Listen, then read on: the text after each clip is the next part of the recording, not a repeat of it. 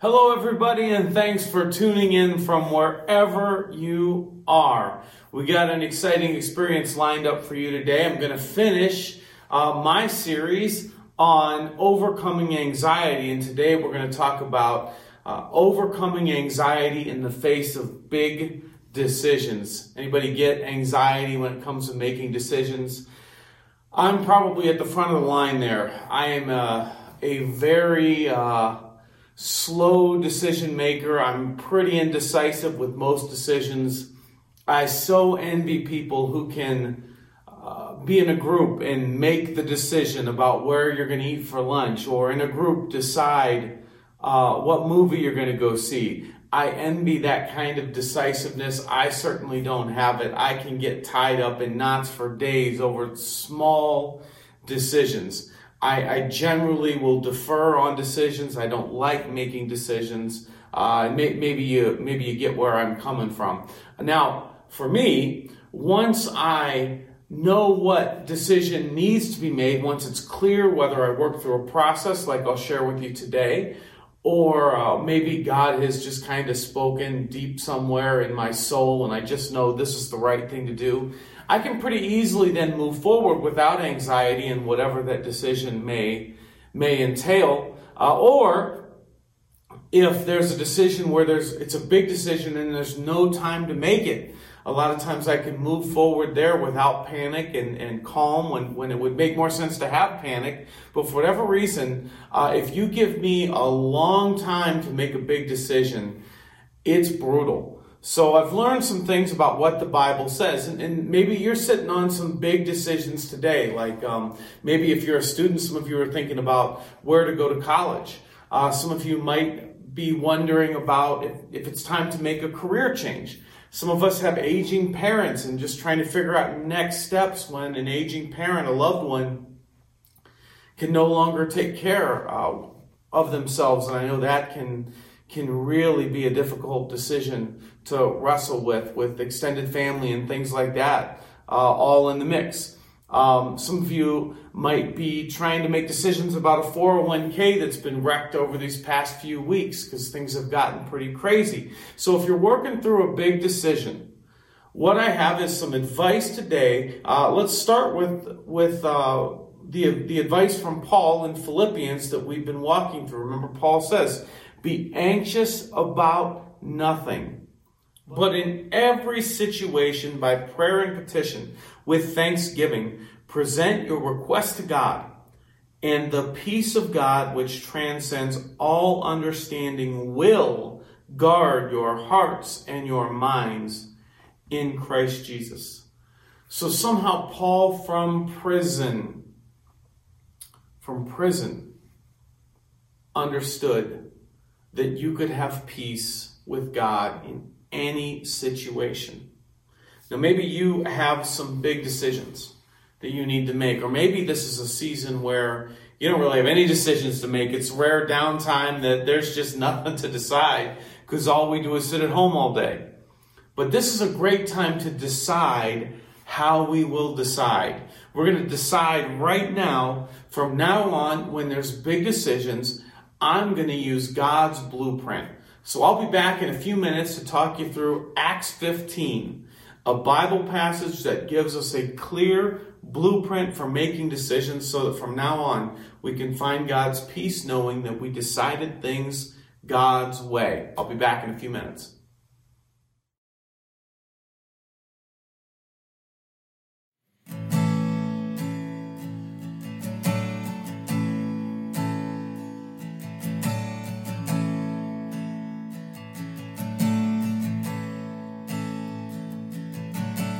People come together, strangers, neighbors, our blood is one.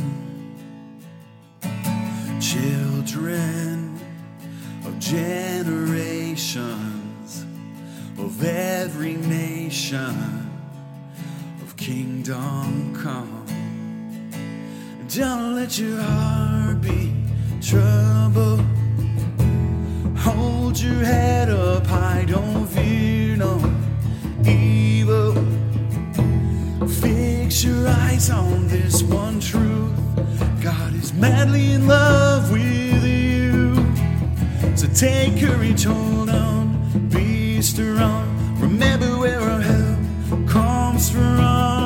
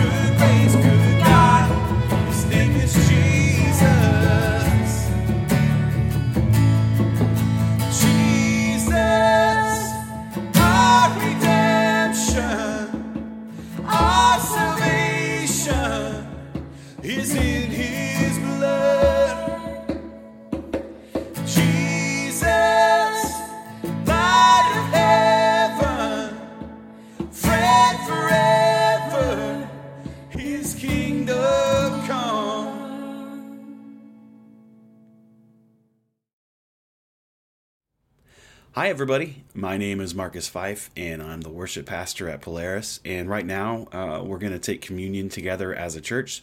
Some of you might know this time as like the Lord's Supper. You might know it as the Eucharist. This is a time where we take bread and juice and we remember what Jesus has done for us on the cross. So we're going to take the bread together, which symbolizes Christ's body that was broken for us, and the juice, which symbolizes Christ's blood that was poured out for us. So while I'm playing this little instrumental here, this is your time to take communion. Maybe you have crackers that can substitute, or maybe just some bread. If you need to be creative, that's fine, because we're all in quarantine and supplies are limited. So anyway, let's go ahead and pray together, and then we will take communion together. God, thank you so much for the gift of Jesus. Thank you for the sacrifice that he paid on the cross for our sins. And we want to take a moment right now to remember that sacrifice. So thank you for this time that we have together as a church. We know that even though we're in our homes, that you bind us together with your love, and we thank you for that. In Jesus' name we pray. Amen. Let's take communion together.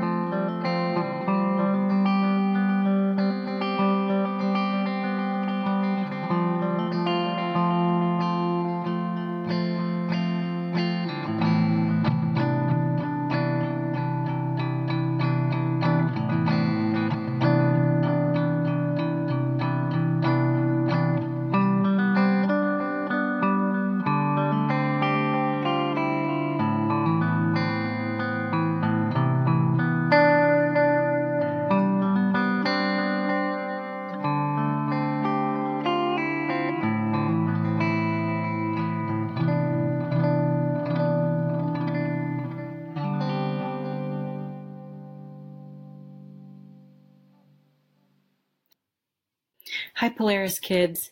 I'm here to share with you today another true story about Jesus. This story can be found in the New Testament, in the books of Matthew, Mark, Luke, and John. We call those books the Gospel. And this story is called The Friend Who Forgives, a true story about how Peter failed and Jesus forgave, by Dan DeWitt. A long time ago, there was a man named Peter who was best friends with Jesus. Peter was a fisherman. He was strong and brave, but he often said the wrong thing. Do you ever talk before you think? That's what Peter did, again and again and again. Peter loved fish. In fact, one day he and Jesus had fish for breakfast. Fish for breakfast? That's weird, but we will save that part of the story until the end. On the day when Jesus first called Peter to follow him, can you guess what Peter was doing? That's right, Peter was fishing. Follow me, and I will make you a fisher of men, Jesus told him. Can you imagine that? Peter fishing for men? Jesus explained that just as Peter liked to search for fish, Jesus had come to search for people who needed forgiveness. Peter loved being friends with Jesus. He saw Jesus do lots of amazing things. One time, Peter's mother-in-law was sick. Jesus healed her. Another time, Peter was about to drown in a storm. Jesus saved him. Slowly, Peter realized that Jesus was more than a friend. He was God. He would never let Peter down. But sometimes Peter let Jesus down. Like the time Jesus explained to his friends that he had to die on the cross, but that he would come back to life to offer forgiveness. All of you will run away. They're going to say you're not my friends, Jesus said. Peter spoke up right away. He did that a lot. I will never do that, Peter said. But Jesus told him, before the rooster crows in the morning, you will say 3 times that you are not my friend. I would never do that. Jesus is my best friend, Peter thought. When soldiers came to take Jesus to the cross, Peter pulled out a sword to stop them. Put your sword away, Peter, Jesus said. My Father said this must happen. Jesus let the soldiers take him to a courtyard to stand trial. Peter followed from far away.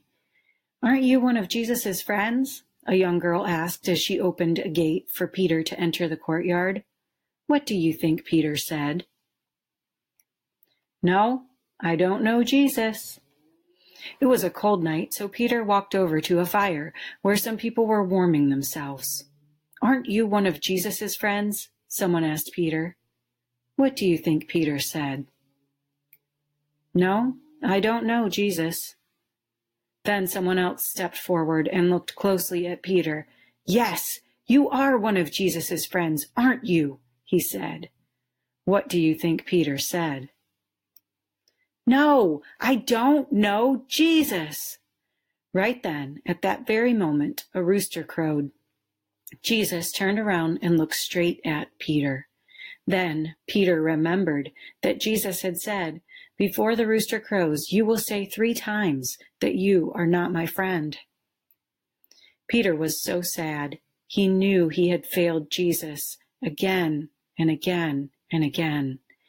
He didn't just need to find other people who needed forgiving. He needed forgiving too. Peter felt terrible. He ran out of the courtyard and he cried and cried and cried. Peter had let his best friend down, and now it was too late because the soldiers had taken Jesus away to be killed. But Peter didn't stay sad because Jesus didn't stay dead. 3 days later was the first Easter Sunday when Jesus came back to life to offer people forgiveness. One day Jesus went looking for Peter. Where do you think Jesus found him? That's right. Peter and his friends were fishing. Jesus called to them from the beach. Peter jumped out of the boat into the water and rushed to the beach to see Jesus. And this is where Jesus and Peter had fish for breakfast. Fish for breakfast? That's weird. Peter was so happy to see Jesus alive, but would Jesus forgive him? Peter wasn't sure. Maybe Jesus wouldn't want to talk to him. Maybe Jesus wouldn't want to be friends with him. But yes, Jesus did want to talk to Peter. And yes, Jesus did want to forgive Peter. Wow. And since Peter had said he didn't know Jesus 3 times, Jesus gave Peter the chance to say 3 times, I love you, Jesus. That's how Peter became a forgiven fisher of men. Peter spent the rest of his life telling people about his best friend Jesus. He told them that if they put their trust in Jesus, he would forgive them again and again and again. That's because Jesus was Peter's best friend. He forgave him again and again and again. And if you trust in Jesus, he will forgive you too, again and again and again. Hello again. As I said earlier, I'm finishing up my anxiety series this morning. We're talking about finding peace in the midst of big decisions. And I have a little blueprint here from Acts chapter 15 that I think we can use when we're working our way through a decision to find some peace and some wisdom, because that's what this is divine wisdom that we see in Scripture. So, of course, we should use any insight that we can get from God, and that's what we have when we read the Bible. So, Acts 15, there's this fascinating problem in the early church. Now, Acts is a historical book about how the Jesus movement broke out after the crucifixion and the resurrection. And one of the earliest problems, it was a big problem at work in this new thing called church, were the backgrounds of different followers of Jesus. Now, Christianity sprouted from Judaism, so the first followers of Jesus had Jewish roots, which would have meant they had a certain kind of ethic and rhythm about their week, times when they prayed, things like circumcision, things like Sabbath day observance. And then all of a sudden, people began to follow Jesus from other backgrounds, from pagan backgrounds with no ethics really. And there was a lot of debate over what part of those ethics that the first Christians had, for instance, following Sabbath, or what kinds of food could you eat? Could you eat food if it had been sacrificed in the market to other gods? Things like that. And so there was this council in Jerusalem with many of the apostles and major leaders in the early church.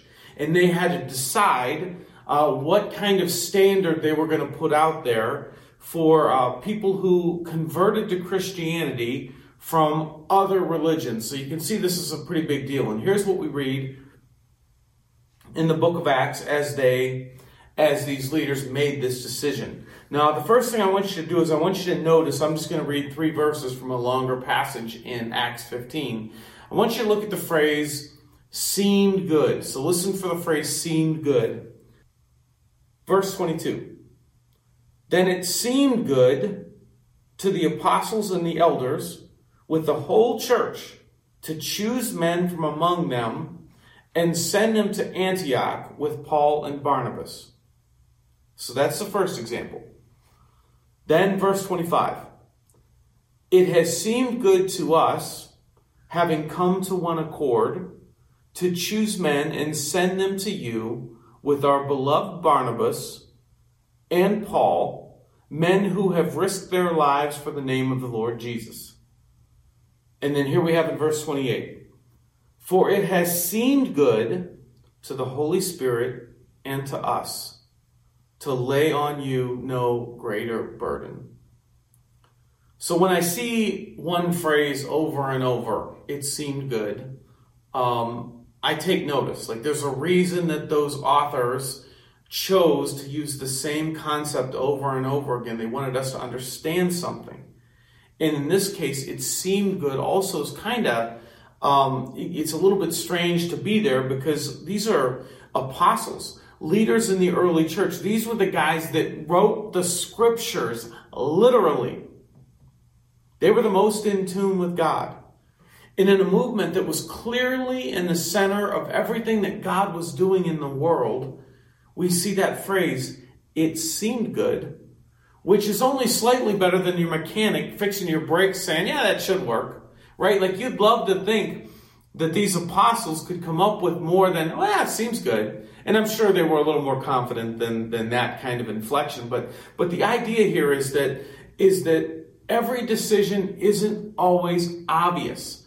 And so we learn from their checkdowns, and then we come up with our own light checkdowns when we face big decisions, and it gives us a kind of peace to move forward. And sometimes that's all we're going to have is the knowledge that we went through these checkdowns from God, and we're not going to have anything more to go on, so we're going to have to do what seems good. That makes those checkdowns pretty important.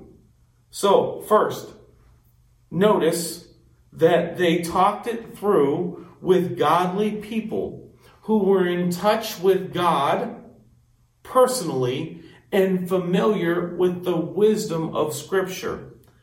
This is huge. The text notes the apostles, the elders, and the church. The apostles, like we said, were supercharged followers of Jesus. They had spent time with Jesus himself. The elders had positional authority in the church. They were picked because they were the wisest. They also had life experience. And then just the wisdom of people collectively from the church, bringing their own gifts, their own experiences, their own understanding of Scripture. And they were all involved somehow in this big decision. So that's the first takeaway if you want to overcome anxiety in decisions, is that we should make sure we have godly people helping us make big decisions. So that's a habit. First of all, identify people who are godly, who seek godly things, who are familiar with God's divine wisdom in Scripture, and then invite them into your personal world to help you make decisions, which that might be a big leap, because some of you I know with your family of origin, you're probably like, decisions are in-house. You don't share personal business with others.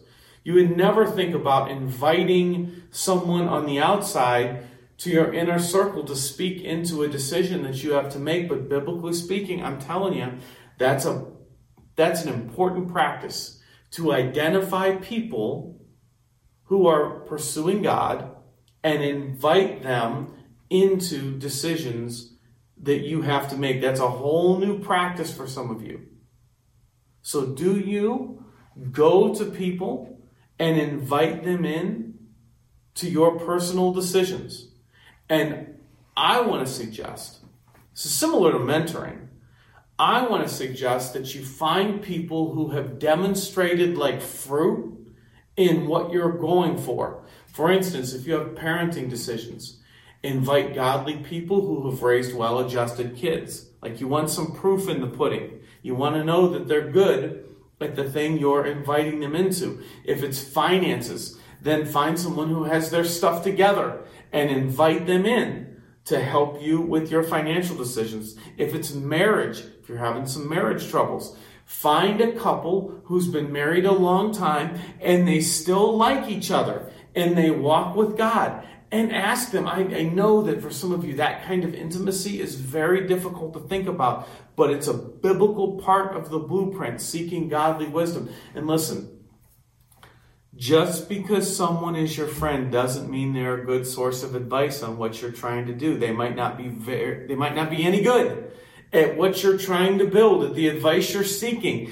Don't go to your friends for wisdom if they haven't demonstrated that they're good at the thing. That'd be like going to me for medical advice. Okay, don't go to friends just because they're great friends.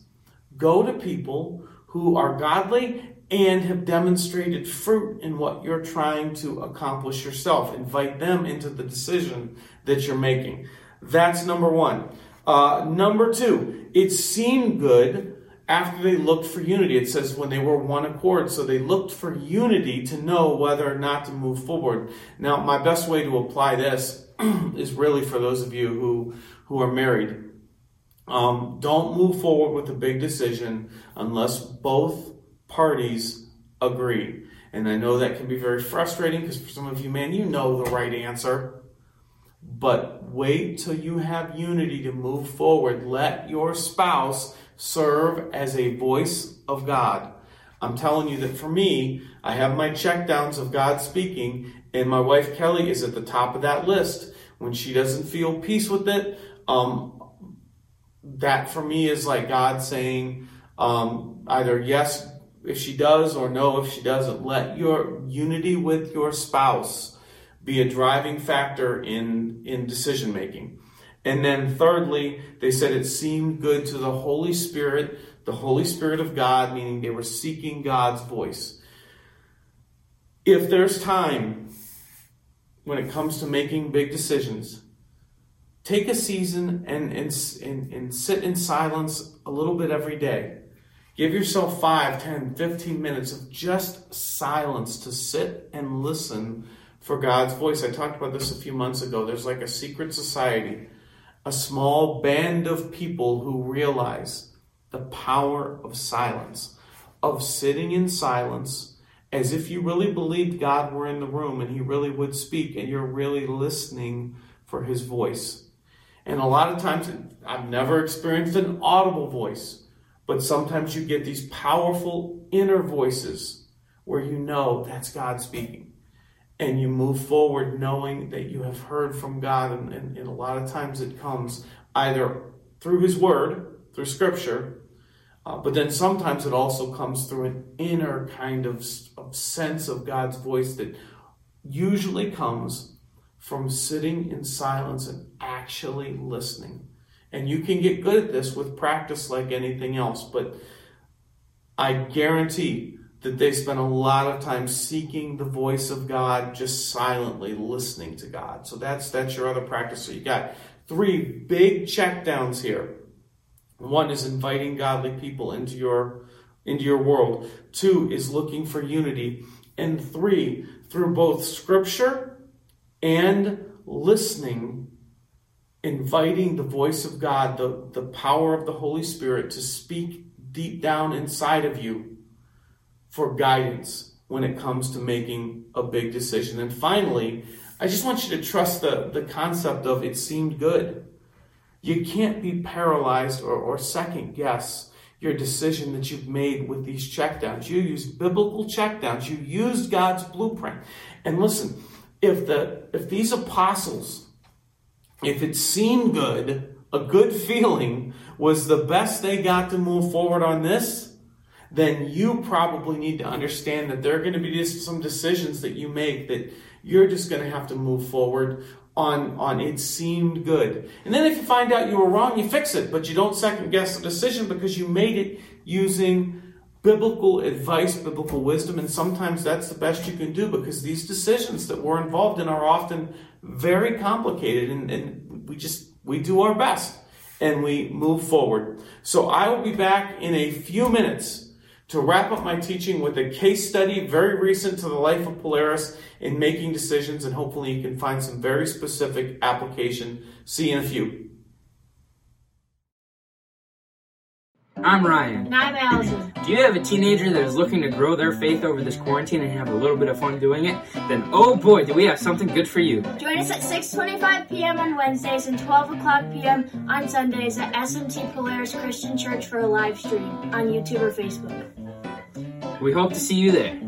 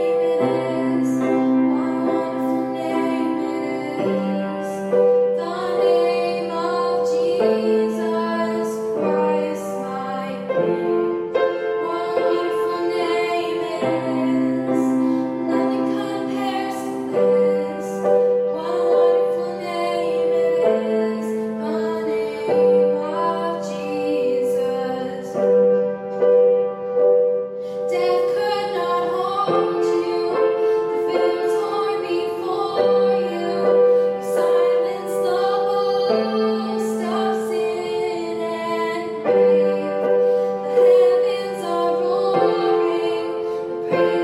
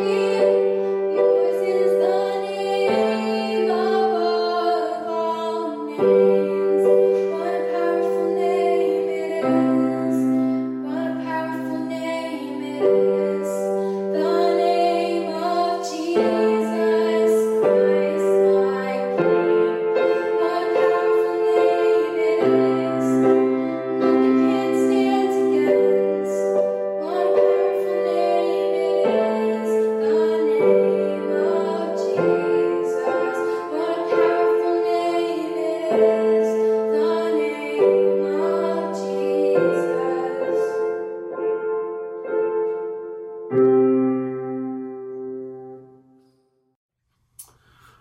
again. Hello. I want to close out the teaching today with a case study on a very recent decision that I was faced with, that we as a church were faced with, and how we use these principles from Acts 15 to help make a decision that we felt good about. And hopefully you could take this stuff and then use it in your own life very specifically as you apply it to big decisions that you face in the future. So it was March 12th.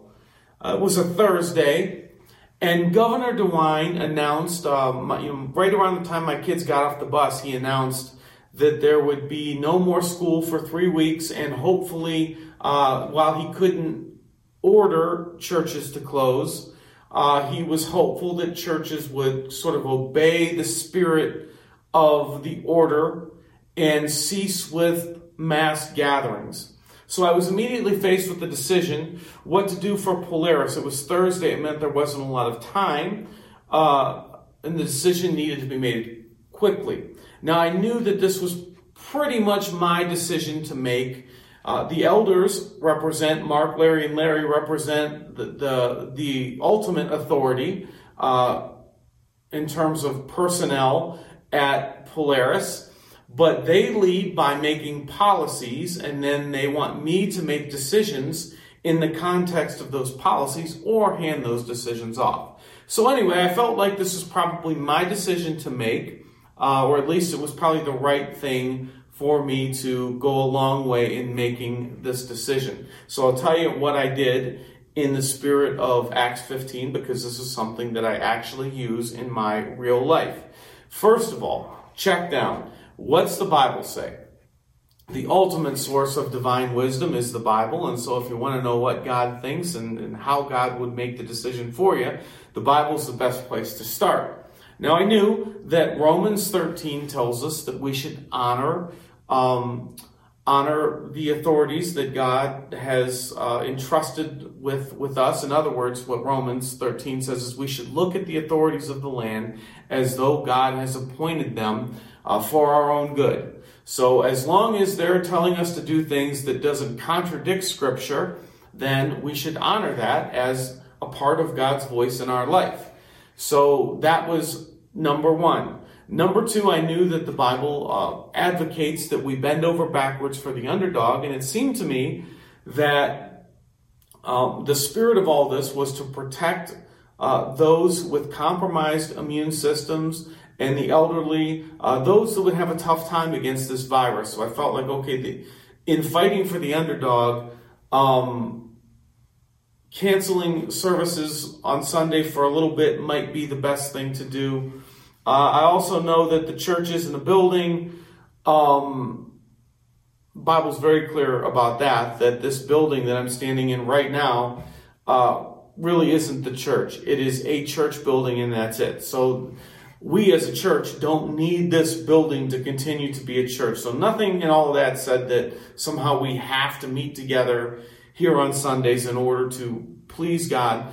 Experience has also taught me that sickness does not cease on a Sunday morning. I had kids that were raised through the Polaris nurseries, and me myself, when I get sick, it's almost always on a Tuesday, probably going back to shaking hands and hugging and things like that on a Sunday.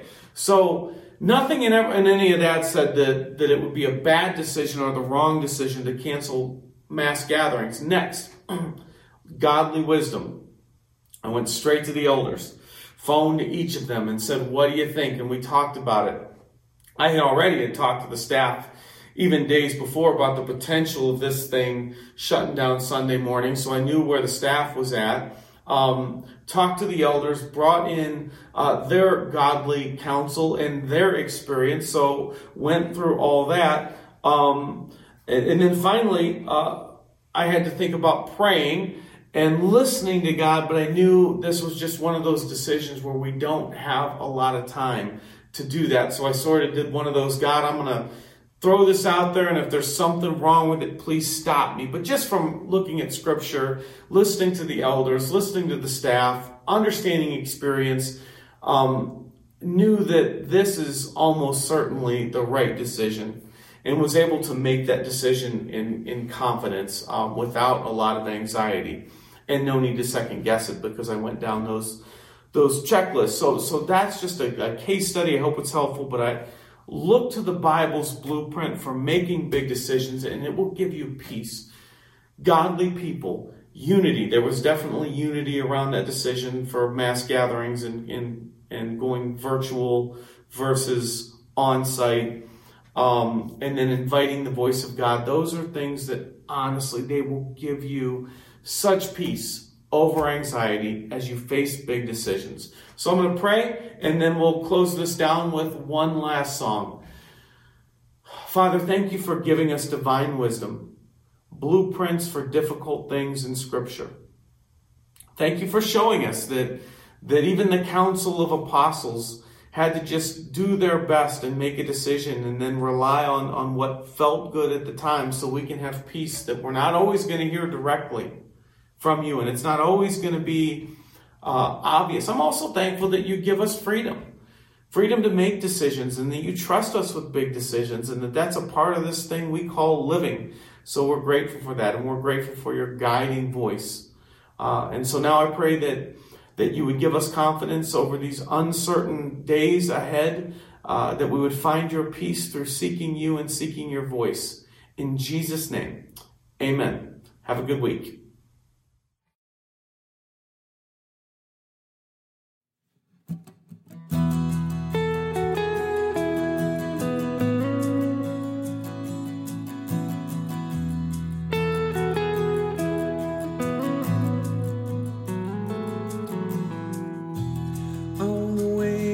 Savior leads me.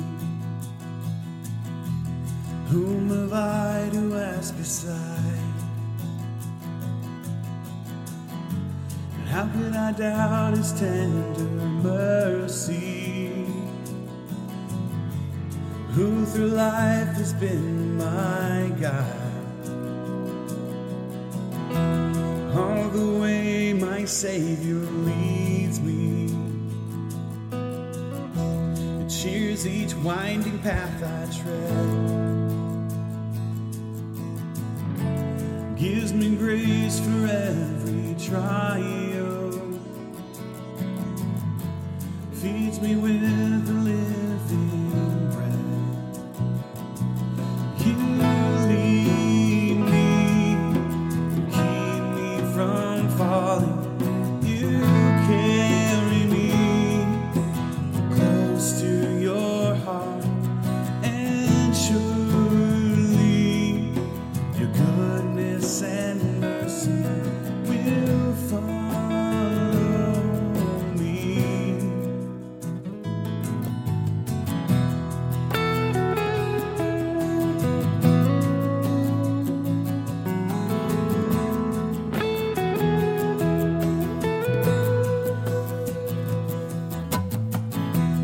All the way my Savior leads me, all the fullness of his love, all the sureness of his promise, in the triumph of his blood. And when my spirit clothed immortal, wings as fly to realms of day, this my song through every